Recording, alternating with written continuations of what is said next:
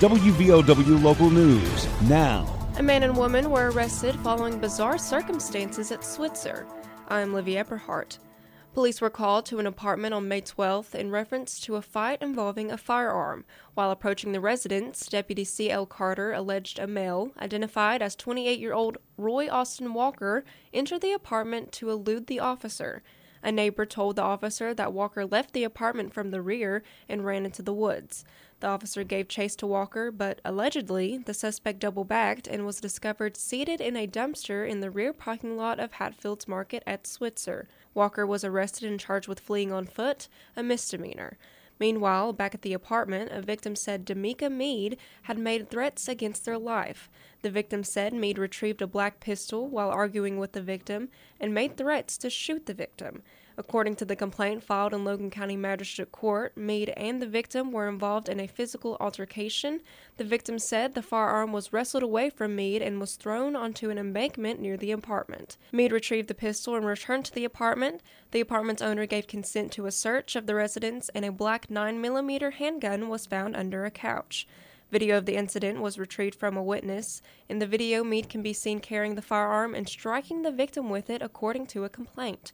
Meade was arrested and charged with assault, battery, brandishing a weapon, wanton endangerment, and assault with a firearm. WVOW Local News is brought to you by Logan Regional Medical Center. I'm Tanya Crum, Director of Acute Inpatient Rehab.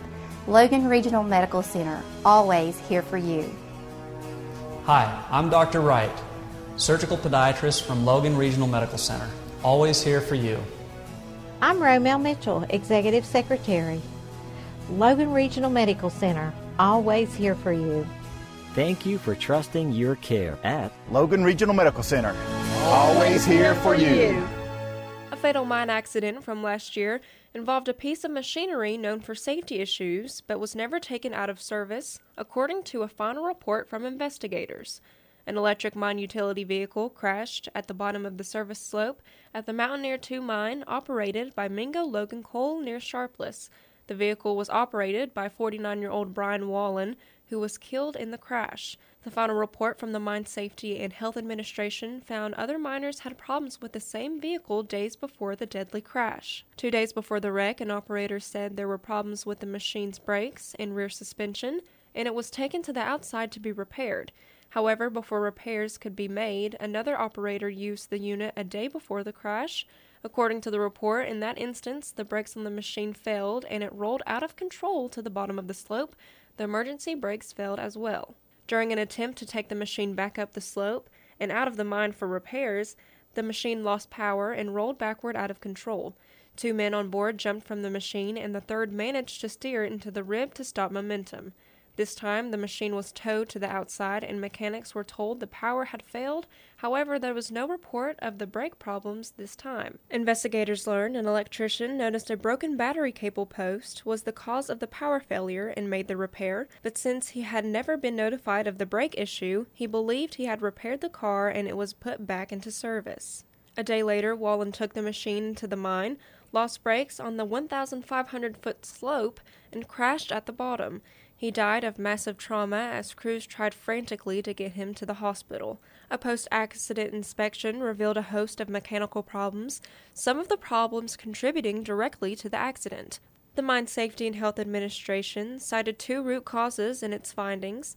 First, the mine operator did not have procedures in place for safe travel of rubber-tired self-propelled equipment on the surface slope. Secondly, the mine operator did not remove unsafe equipment from the service to prevent miners from operating equipment with known safety defects. Coronavirus cases dropped from 60, according to the latest update from the Department of Health and Human Resources. The state DHR reported 548 new infections of COVID-19 Tuesday. According to the department's latest update, there are 2,236 active cases of the virus across the Mountain State. 14 additional deaths were reported in the department's latest update.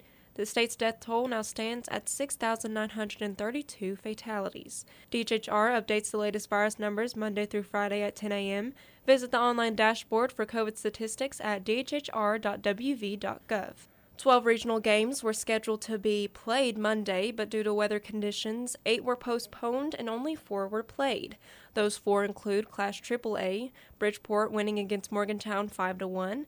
In Class Single A, Madonna scored 2 more points higher than Williamstown, leaving the final score 4-2. Moorfield beat Notre Dame 3-1, and on Monday night, Wahama shut out the Man Hillbillies 10-0 in Mason County. The Wahama White Falcons are 1 win away from advancing to the state tournament for the first time since winning the Class Single A state championship in 2016.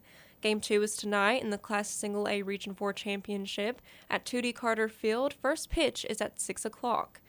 Game 1 of the Class AA Region 4 Championship between Logan and Sissonville was also postponed Monday. Game 1 will instead commence this evening from Roger Gertz Field in Logan. First pitch is set for 6:30 and WVOW's coverage will start at 6:20. Get local news on demand at WVOWradio.com and on your smart device. This is WVOW Logan.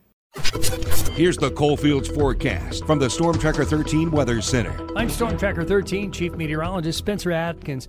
Yep, looks like things are going to warm up as the week goes on, but the chances for rain go up too. So today, let's enjoy this one. Just a lot of clouds will be in the mid-70s. Tomorrow we get to the mid-80s, but there's a chance for those pop-up showers and storms in the late day heat. Thursday, the chance of rain goes up. Temperatures will be around 82 degrees or so, but I'm thinking that the rain chances actually are highest at the end of Thursday, crossing into Friday. I'm 13 News Chief Meteorologist Spencer Atkins. Listen throughout the day or click on tristateupdate.com for more weather information from the Storm Tracker 13 Weather Center.